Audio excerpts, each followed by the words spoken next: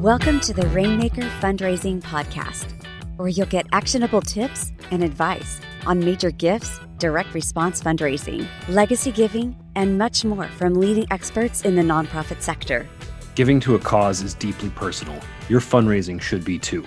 Unfortunately, today's nonprofits are handcuffed to outdated fundraising models that reserve personal connections for a select few major donors. Instead of creating connection, traditional impersonal tactics alienate your donors and create distance between the donor and their impact. Virtuous is the only responsive fundraising platform designed to help nonprofit teams build better donor relationships at scale. Responsive fundraising with Virtuous combines modern technology, data intelligence, and donor-centric giving experiences to foster personalized conversations with every donor. Virtuous is more than just a CRM. Virtuous unifies fundraising, marketing, and donor development activities, rids teams of redundant back-office tasks, and reveals the insights needed to deliver dynamic campaigns all in one place. Turn data into deeper donor relationships and grow your fundraising with Virtuous. To learn more about responsive fundraising with Virtuous, visit virtuous.org/rainmaker. Have you read my Amazon #1 best-selling book, 101 Biggest Mistakes Nonprofits Make and How You Can Avoid Them yet? It's the book that I wrote with expertise from over 20 nonprofit leaders and their 300 years of combined experience. You can download it for free today. Just visit andrewolson.net and go to the free resources tab on my site.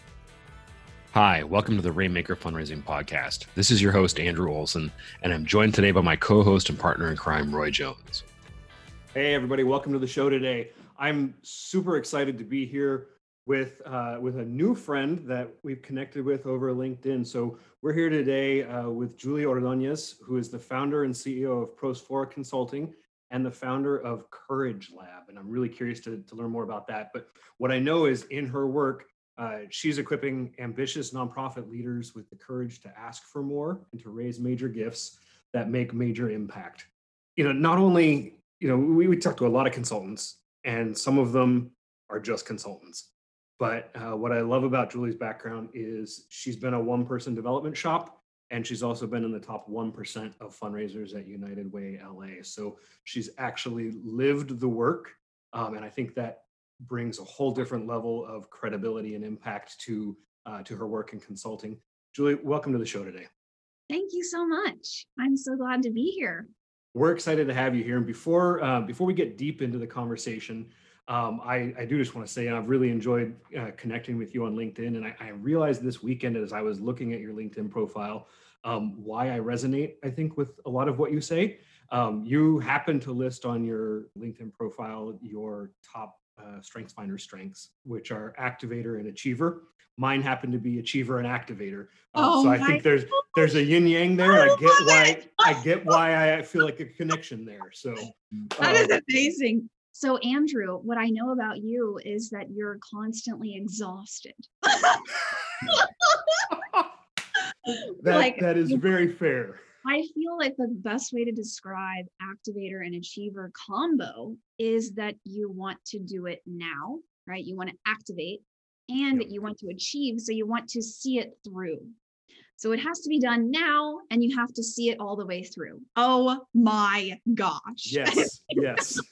So before this becomes a therapy session, tell our listeners a little bit more about who you are and the work that you're doing.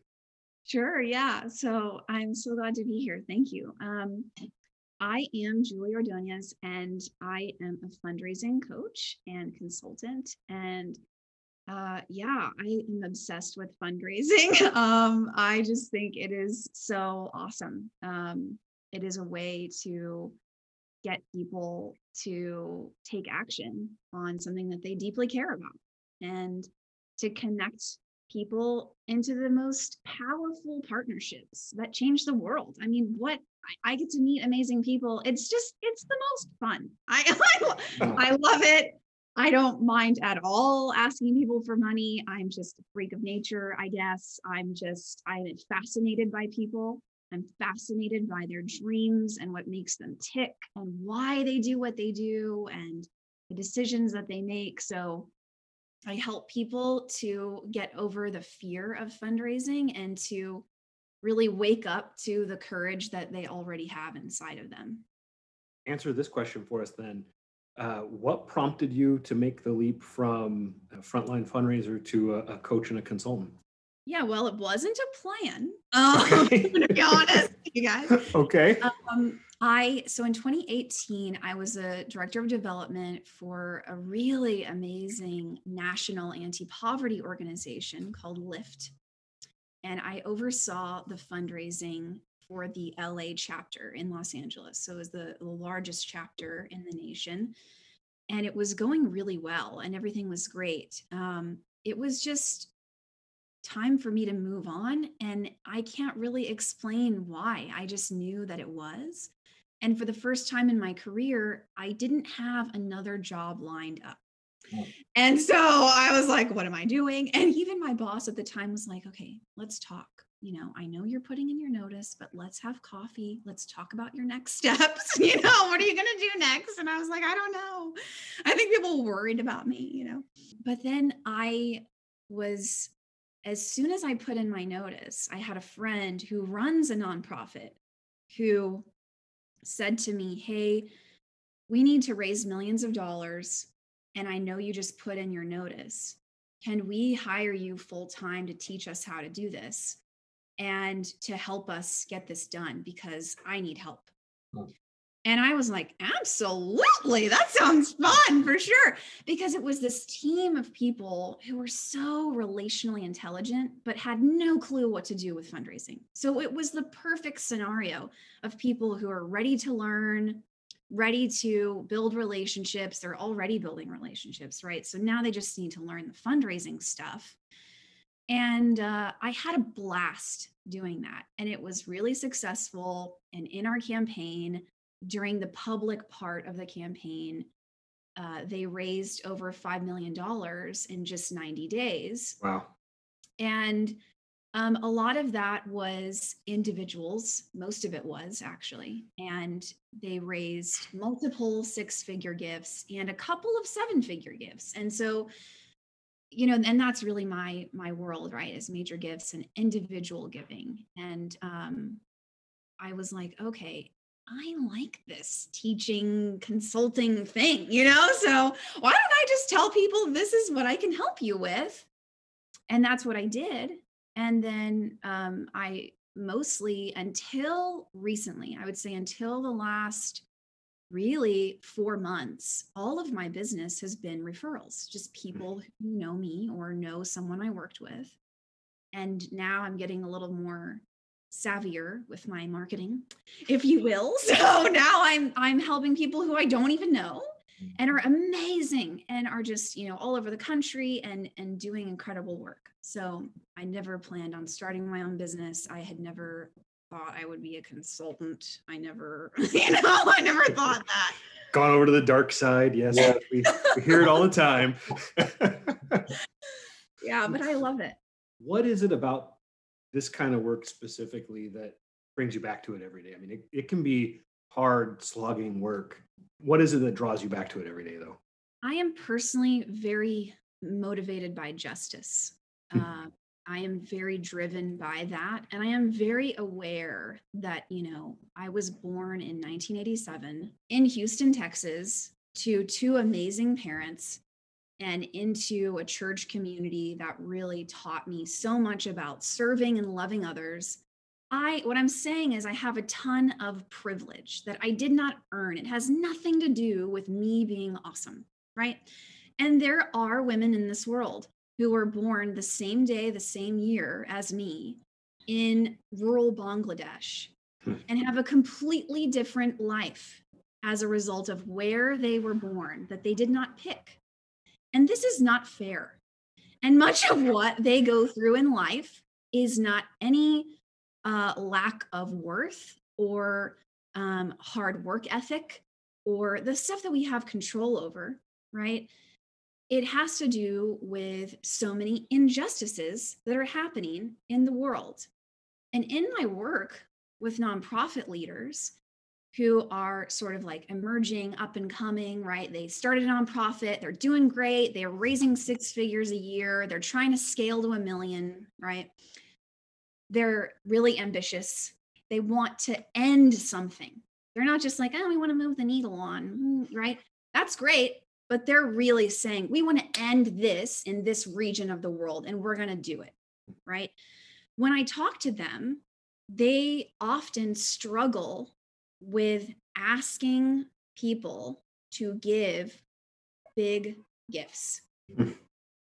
Not because they don't have donors who can give big gifts. They have them, right? Here's what happens. In the perfect scenario, we do a little research. You've got a donor who gives $5,000 a year. It's awesome. We do a little research, working together. We find out that this donor has a private foundation that's run by their family, and they give over $500,000 a year. We can see the line item detail of all the gifts that they give in a year, right? They give 60K over here, they give 100K over here, and they're giving you 5K, right? And I can see, Roy, you're nodding your head along. I know you've been here. I'm there every day. I know you are. And the donor, right? And then the qualitative stuff, right? The donor is like, I want to be more involved. I want to do more. I want to give more even, right? They're telling you this. So all signs are pointing to they can do more than 5K. They're nearly begging you to ask them to do more than 5K. And when it comes down to it, when you're given that silver platter scenario, you have to think more about that girl in Bangladesh than you do about your own comfort level and how it will make you appear, or how you might feel uncomfortable, or what they might think of you if you're asking them for $25,000, or if they all of a sudden no longer want to be involved because you've offended them, or all of these things that we think are going to happen, right? They sometimes they do, but most of the time they don't. When you're talking to somebody like that, right, who tells you, this matters to me, I love what you're doing, I want to help. And so I know, Andrew, that there are issues in our world that we can end in our lifetime, not because we don't know how to solve them, not because we don't have the resources, but because we lack the courage to invite people to join us in the fight. Wow. That's really interesting. There's a lot of fear out there. There's a lot of assumptions I think people make about donors. What are some of them that you think are just absolutely right? And what are some of them that are just absolutely categorically wrong? When you talk to people, talk to us about that. I love this question because there are so many assumptions, like the assumption that your donors don't care as much as you. I think a lot of nonprofit leaders, if they're really honest, they think that they have a monopoly on caring about their cause and their mission. Nobody cares more than me. Nobody sacrifices more than me. And so you believe those things, and then you relate to your donors from that place of them caring less and sacrificing less. Well, that shifts the whole conversation, doesn't it? Oh, yeah. Then it's about us, not the donor. And that's right. When you believe that nobody cares as much as you and no one will sacrifice as much as you, then you make sure that happens. And then that leads to burnout, because you have to confirm these assumptions and these beliefs that you have about yourself and what it means to do what you do. Another one is that donors are maxed out. They're maxed out. And that assumption comes from your own personal experiences and belief about money, about what is a lot of money, right? If you think personally, you couldn't imagine giving $100,000 to anything, much less to charity, right? Because that's a lot of money. It is a lot of money, but to some people, that's less than what they spend on their mortgage in just a few months. It's relative. And a way to really counteract that is, I think nonprofit leaders have so much control over this. Like I mentioned the young woman in Bangladesh, right? I've never been to Bangladesh.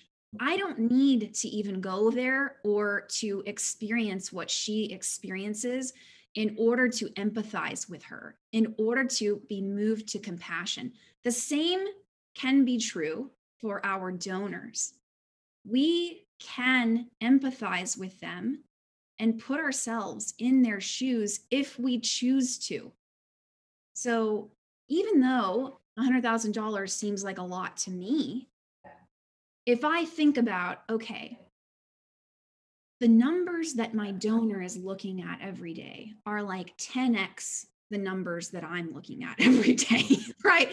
Both personally in, my bank account, but also professionally in the work numbers, right? If they're in corporate America and they're a C-suite executive, let's say, or a partner at a firm, the numbers that they're looking at are huge. Right. So to them, they're like, oh yeah, Roy, what did I give you last year? $5,000? I just can't remember. Can you remind me? It's like Right. these things, we make them, like you said, we So make it. we assume they see even the ask amount the same way we do. And that's just a wrong assumption.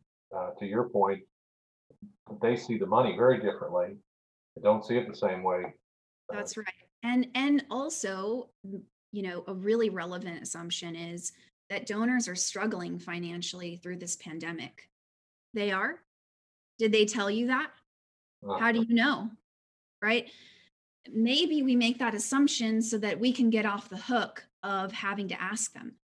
I think that's huge, right? Because there are some donors that are struggling. Absolutely. If you look at the average donor file, yes, you're going to have some people who typically gave you $20 occasionally who are struggling because they gave to you out of their cash, right?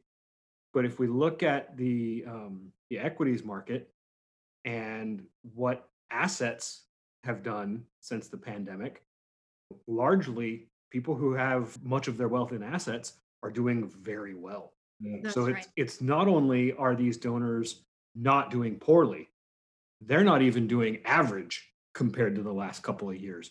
They're That's doing right. very well. That's right. You know? And because, just to be really bold, because that's my style, That's what we like. Yep. I think nonprofits are addicted to scarcity. We Mm. don't have enough funding. We don't have enough staff. We don't have enough this. We don't have enough time. That doesn't serve us. And so we project that onto the donor, right? That they don't have enough, that they're just as stressed or just as worried, and when we stay in that place, we can't actually have the space and the creativity to get to know people, Mm. to listen. Like, stop making assumptions and just listen and ask questions. You're probably going to enjoy your job more too if you do that, so I think we have to choose to see possibility and resource within the people who are around us already. Wow.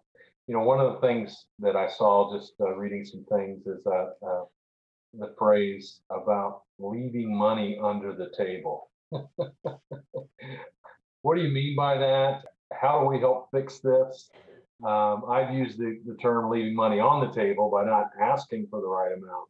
Mhm. But this is a little different term. And again, it kind of comes back to the assumptions and perceptions problem that a lot of fundraisers have. Yeah, for sure. Well, you can leave money on the table, for sure. You can. And I talk about that too. Leaving money under the table, it just means the people at the table with you, your current donors, are your major donor prospects. That's one of the most common questions that I get asked. Where do I find major donors? Right? I'm sure both of you have been asked this 1,000 times. It's that special list that we never let anybody look That's at. right. That's where you find them. The secret black book. I have it right here. Oh my gosh. And that's so far from the truth, right? Your $25 donors could be your major donors, and they probably are. You just take them for granted. You don't take the time to get to know them, ask them questions. Why do you give? Research who the heck they are, even. What do they do? Why are they even involved? How'd they find you? So getting to know your donors and doing some research, that's one of the keys to raising more money. And stop looking out there, right? Out there. Oh, I know there's some funding out there. There is. Oh. And no, it isn't. It's not out there. No, the unrestricted funding that you need is the people who are sitting at the table with you right now, and you keep overlooking them. And stop doing that. Stop it. Just stop. Just start being grateful for the donors that you do have and take a closer look. It's interesting when you say that. On the direct response fundraising side, direct mail, digital, things like that, we know that there's this addiction to acquisition, right? Always going after new people because we're not investing in our operations and our relationship development. And so we're not retaining enough of them. So we're spending a ton of money and effort and focus on acquisition. That's but right. But it's also happening the further up the pyramid we get. It's like we take that perspective with us as relationships grow and as revenue increases, and it's still never good enough to focus on the people who are sitting at the table with you, when they could probably fund your entire operation for a couple of years if you just would invest the time and effort in it. Absolutely. And I tell my clients, I say, look, I know you want to get new donors. It's great. Let's get you some new donors. But first, before we do that, if you try to focus on getting new donors right now, you're just going to create a longer list of people who end up leaving you, because you can't keep the ones you have. That's why you're obsessed with getting new. So let's focus on creating a better donor experience for the ones you have. Let's do that. Yeah. Right? Let's improve the quality or we try to bring in more quantity. Right? It's like the scripture in the book of Matthew. I mean, I'm getting biblical on you here, okay? If you can handle a little bit, you can handle more. If you can't handle the little bit that you have, if you cannot keep your donors, what makes you think you have any business getting more? Brilliantly said. And what Roy will say is, if we go out and raise more major gifts, then you won't have to scrimp and save and go, search under the couch cushions to fund acquisition. You'll have plenty of money to go do that once you've built those relationships and you're generating significant revenue from major donors. Absolutely. So I think there's an argument to be made there too. So let's go back to basics for a minute, Julie. I think we've all probably done this enough and worked with enough fundraisers to nod our heads when I say that, there are a lot of people out there who will sit at their desk, and when you ask what progress they've made with their portfolio in the last 10 days or 10 minutes, you'll get a response that says something like, well, our case for support just isn't where it needs to be right now. Or, oh man, that brochure that we need for donors is at the printer again because we had to make some changes. I had to update that brochure, or any number of excuses for why people aren't out scheduling visits, meeting with donors, having those valuable conversations, building relationships, and making asks. What do you make of that, and how do we fix it? I think when I am delaying something I know I need to get done, one of my favorite things to do is update my website. Perfecting my copy on my website, or, updating that email sequence, or, like getting on Instagram or social media and posting something, or all of these things are some of my favorite ways to procrastinate, or even pursuing perfection in order to delay what I know I must do. Let me just edit my website instead of getting on the phone with people. Right. And I don't think you have to be an extrovert or even somebody who is, the kind of person who just wants to pick up the phone and call people and check in, like, hey, I'm just checking in. And, some people aren't like that, and that's fine. I don't think you have to be that way to be successful, but you do have to be willing to be visible and to be known and to get to know people. And you can do that in your own way and leverage your own strengths in doing that. something that I teach my clients in Courage Lab is, in order to build a culture of generosity, one of the key tenets of that is ownership. That you need to own the fact that it is personal. It's not some external thing as to why you haven't raised more money. It's personal. You haven't raised more money, right? One of the things that people will say is, well, we just need a strategic plan. We need a plan. We need a strategy. We need a plan, right? We don't have a good enough plan. And that not having a plan allows you, it's the perfect justification to not actually have to raise money. Because as long as you don't have a plan, then you don't have to go ask people for money. Yeah, that could take you 3 years.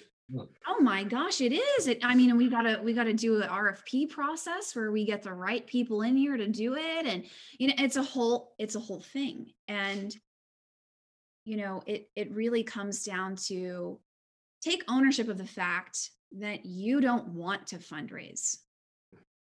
Own that. Say it. The reason that I don't do it is because I don't want to. That is one of the most brave things that a nonprofit CEO could say. Yeah. I don't do this because I don't want to. I don't do this because I don't like it. I don't like what I think fundraising is. And so people aren't willing to just get real. You want to blame it on all these fancy bells and whistles, or the tech, or your database needs to be scrubbed, and it's, you don't have good data, or all these things people say, right? Or you don't know how, right? I don't know how to raise major gifts. I don't know how to do it. I don't know what to say. I can't do that. Well, how do you know how to do anything that you do? You learned how to do it because you wanted to learn how to do it. So it really does come down to you don't want to. You're unwilling, right? You're putting your own preferences and comfort above the mission and what needs to get done. And in some cases, you need to grow up. You need to realize that you made a contract with yourself and with the people who hired you to do this job, and that part of it is going out and asking people for gifts. Boy, it is, owning it is not easy. I have to tell my team often and remind them that picking up that phone, sending those emails, chase. You reach out to, and I'm the kind of person, I usually have to talk to 10 to get 3 to sit down with me. I have some others on my team, they talk to 10, they get 10 meetings. I'm not that guy. And again, I wish I could say that the fear, the hesitation, after 30-something years of doing this goes away. It doesn't go away for me. I fight it every week and then do it anyway. Wow. What do you see others? I mean, how do you overcome this, or you just keep grinding through it, knowing, as you said, you made a deal. Talk about those issues. What do you think? Yeah, I mean, I definitely don't judge anybody who is afraid, because I've definitely been afraid. And I mean, it's normal. Like, it's not something to judge yourself about, like, oh, I shouldn't be afraid. And I think I love that you shared that, Roy, because the more that you grow in your career and in your profession and in this space, and the larger gifts that you end up asking for, $10,000 or $50,000 doesn't seem as big as it once did. But now asking for 10 million, that feels a lot riskier. So I think you kind of hit the nail on the head there, that as you grow, you just have a new level that now you're overcoming the fear of that, right? And sometimes fundraisers are afraid to ask for money because they just don't really ask for much of anything. Wait, right? say that again. Fundraisers are sometimes afraid to ask for money because they are afraid to ask for anything. a lot of my clients in Courage Lab struggle to ask for help. One of my clients he had to break his leg in an accident before he was willing to receive help from friends and family. He had to be completely like stuck at home and not able to go anywhere or do anything before he allowed people to help. And he's also raising money and supposed to be asking on behalf of his organization, right? And he's doing a youth mentorship program. He's asking on behalf of these kids, and he has to be, that muscle of asking is the same muscle. It's the same one. And we want to make fundraising so professional, right? But it's not. It's just as personal. It's more personal. If you suck at asking for help, you might also suck at asking for money. They're connected. Like, it's the same you. It's not a different you. It's you. So the one of the challenges I give them is have a difficult conversation you've been putting off. I don't care if it's professional. I don't care if it's personal. I don't care if you need to call your mother-in-law. Who do you need to talk to that maybe you've been putting off resolving something? And that helps them raise more money, doing that exercise. Because then one of my clients last week, she's okay, there's a donor I've been putting off calling, and I don't think it's going to go good. She referred to this donor as someone who is sort of tough, like is a tough donor. I mean, we all have tough donors, but this person, she said, is a little bit aggressive sometimes. And I'm not sure if she likes me or what she thinks of us. And she said, I'm going to do it. I'm going to do it. And she picks up the phone after our coaching call and she calls the donor and asks her to give $10,000. And she says, yes. And it went so well. She said it went so well, this call. And here is somebody who she thought was going to give nothing and who she was counting out and was planning on not even really reaching out to. I think it's how you really overcome that fear is you just start doing things that are uncomfortable in lower risk situations that are sort of like baby step on ramp. Okay, fine. If you struggle to ask a favor of your spouse or your partner and say, hey, I know it's my turn to do the dishes. Can you do them? Or something. Ask for something, and make that a practice in your life. Get around other people who are also asking for more, who are building the guts to do what must be done and take action in doing that. When you get around people like that, it will make you more courageous.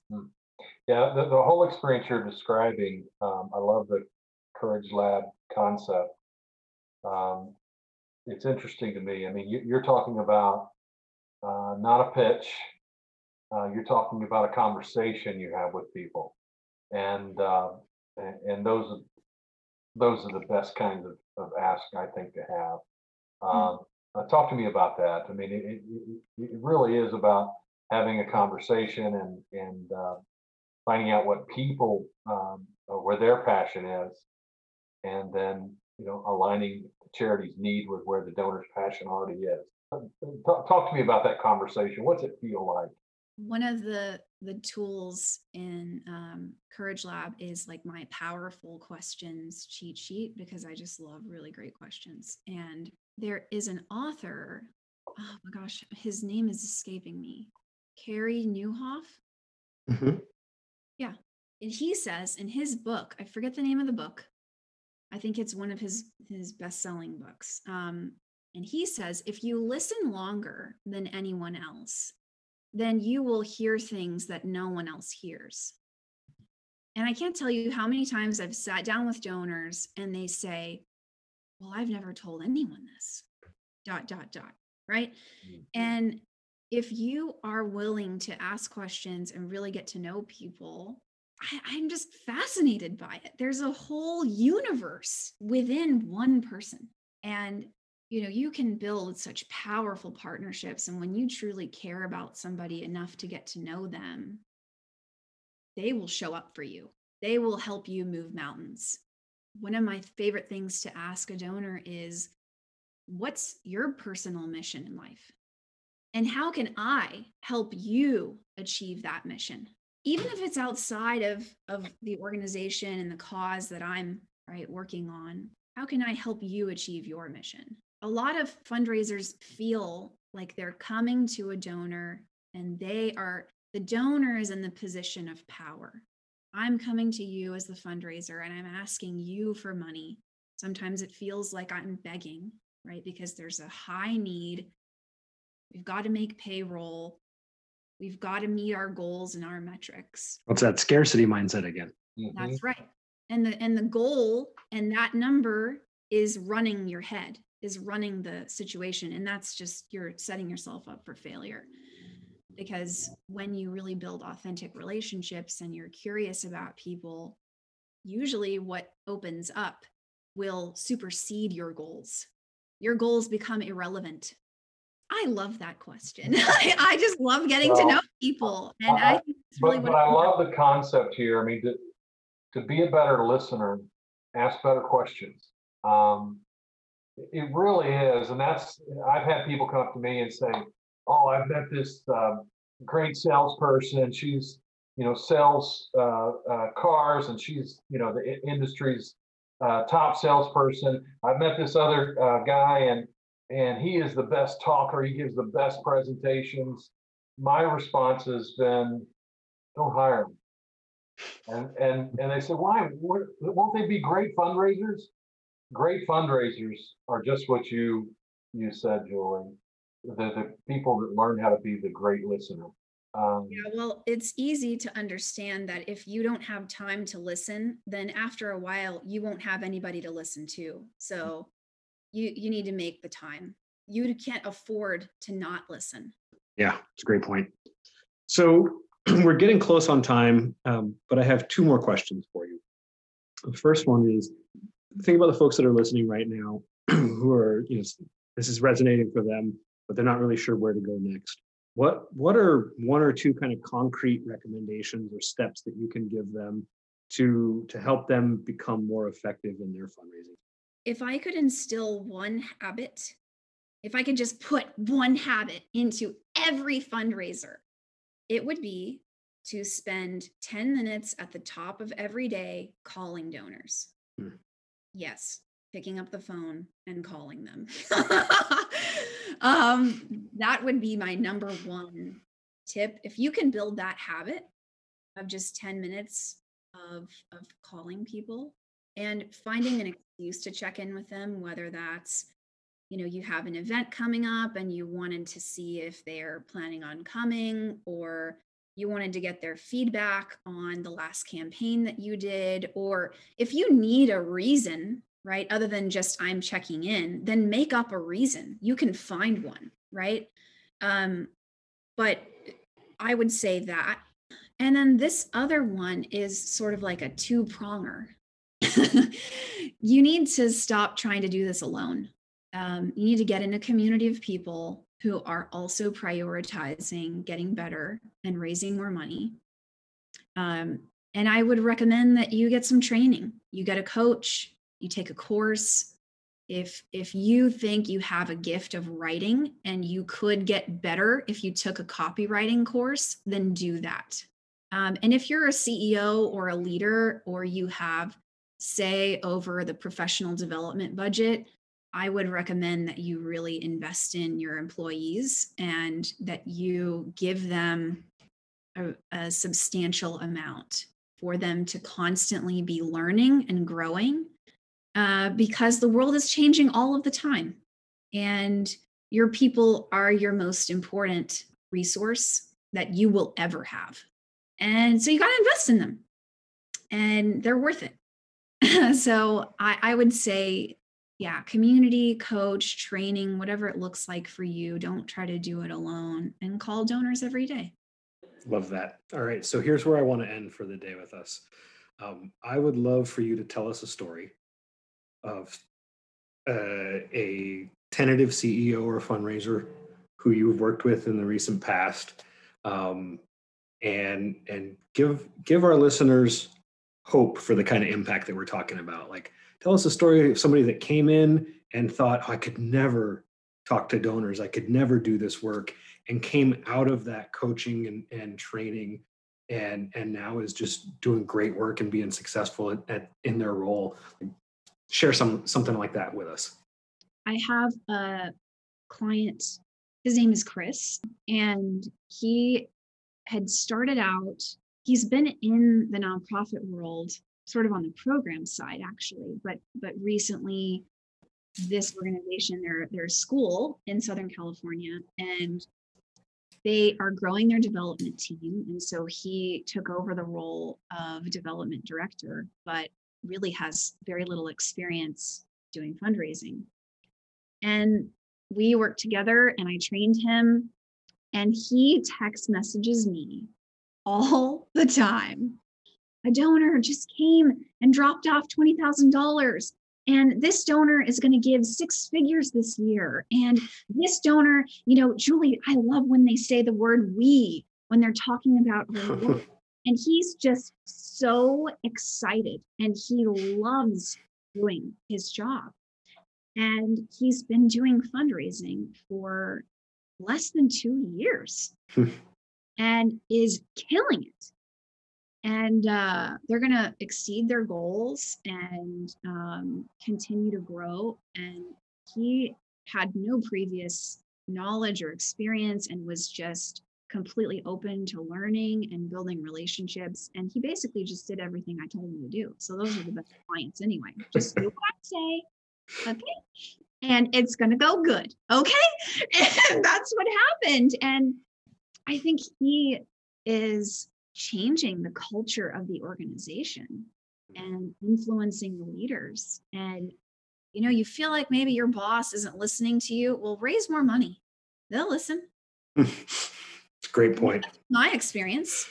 And you start to really build influence and credibility with your board, with your team members, in your community. When you raise more money, it changes the whole game. It changes everybody's situation and your organization. It changes the whole organization. So he's someone who went from 0 to is now doing amazing work and building really strong relationships and partnerships. And as a result, people are bringing him impromptu 5 and 6 figure gifts. That's beautiful. Awesome. Well, Julie, it's been great to have you here. Thanks for joining us today. How do people reach you if they want to connect, want to learn more, want to work with you? Yeah, so I love being on LinkedIn and Instagram. Those are my spaces. And then you can also go to my website, julieordonez.com, ORDONEZ, and say hi on LinkedIn, say hi on Instagram, wherever it is that you hang out. I would love to connect with you. Awesome. Thanks again for being here. Really appreciate it. Thank you. Thank you for joining us for this episode of the Rainmaker Fundraising Podcast. Please take a moment to rate this episode on iTunes or your favorite podcast platform. When you rate this episode, it will help more nonprofit leaders just like you to help find us and get the information that they need to raise more funds for their organization. Thanks again for listening today.